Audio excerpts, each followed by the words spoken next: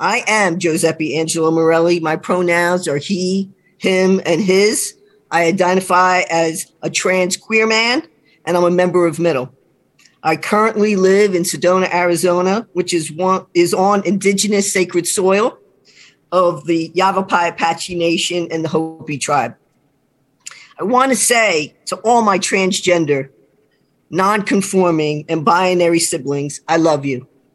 Yesterday was a challenging day for all of us as we remembered and honored 375 of our siblings around the world who died this year from violent anti-trans prejudice and hate. This included at least 46 people in the United States. It has been our deadliest year yet. Once again, the majority of those killed were our strong, courageous, beautiful Black and brown trans women. Devastating, but unfortunately not surprising. To you, my Middle community, I want to share a bit of my story. After many years of questioning, learning, growing, I began transitioning in 2011. Recently, I medically transitioned. So the next step for me was to change my legal name. I really wanted to be intentional about my name. So I had to go back to the day I was born. You see, I'm adopted. The information sent to me by Catholic Charities was profound and life-changing. My biological mother was married to a man who abused her, and they were separated. She had 3 other children by her husband, but he was not my dad. I am a child, a love child. She gave birth to me in the house by herself and kept me for a short period of time before I was put in the orphanage. She did name me.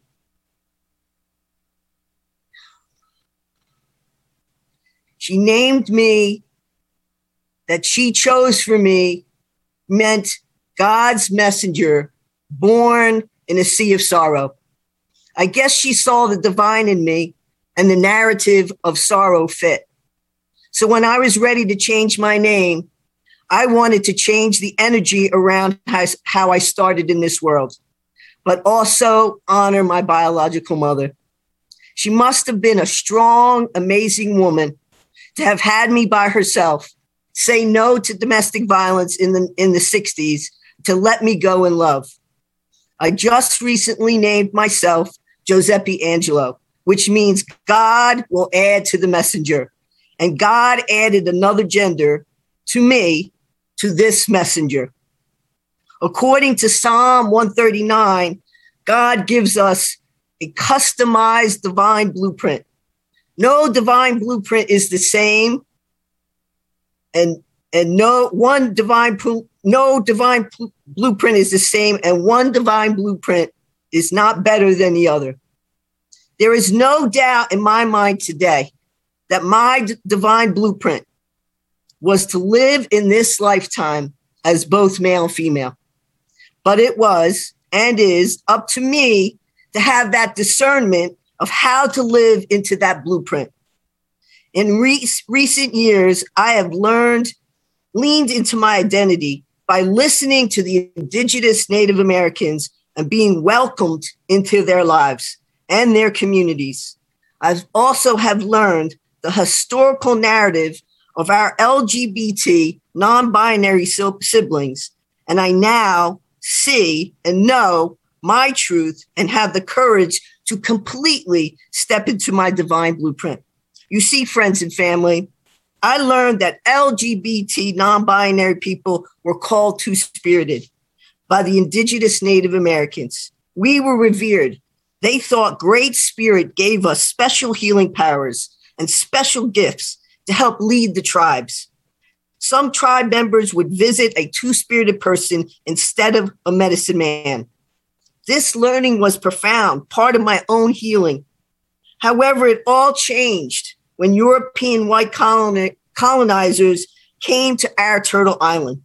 They saw we had power, and instead of embracing us, they called us evil and believed we were abominations. They burned us and killed us. Here we are hundreds of years later, and this is still happening. I'm heartbroken over this. I'm frustrated. I have an ache in my chest. This brings me back to a time, a song that Shania Knoll sang, and my friends sang it at the last retreat I was in New York at a Reiki retreat. I attended it before I moved from New York to Sedona over 4 years ago. I had just come to the place of being and understanding that I'm a he, a male and a female body. I felt unseen. And so the words, and I know a lot of you will connect to this. How could anyone ever tell you you are anything less than beautiful? How can anyone ever tell you you are less than whole? How can you fail to notice that your loving is a miracle? How deeply you are connected to my soul. Those last lines, how can anyone fail to notice that your loving is a miracle?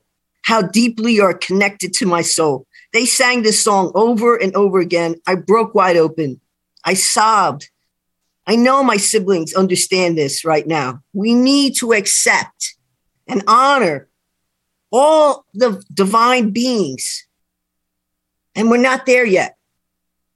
I actually had someone in a church, in a community that claimed to be affirming both to Black and brown bodies and the LGBTQIA2S community, and asked me what Black trans women were doing to get themselves killed. I was shocked. I was angered, but I knew I had to be articulate and answer this in love. And my answer was nothing. Everyone wants to be seen, heard, loved, and have the opportunity to thrive. White supremacy culture has taken that away from every marginalized group in this country, especially Black and brown-bodied and trans human beings. But there's hope. I love our millennials, our Gen X, our Gen Z, our non-binary siblings. I only had to tell them once who I am, and they see me. They embrace me. They unite with me. I think they might be made with 5D thread and the rest of us with 3D and 4D thread. Why can't the older generation connect to us? Is it the programmed lies about ourselves or themselves or about the specific groups of people? Or is it because they can't connect to my divine because they don't connect to their divine? I invite you all to consider where each of you is on this. I also ask you to do me a favor today. After the service, pick 2 names from the list of who we are memorializing today. Read their narratives. Say their name out loud and change their narrative.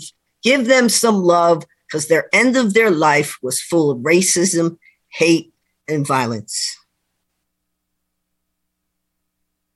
A lot of people are asking me if they still can call me Joey. And yes, but always know that Jozeppi Angelo will be the one showing up. I'm so happy to be here with you. I love you, middle family. Until we meet again.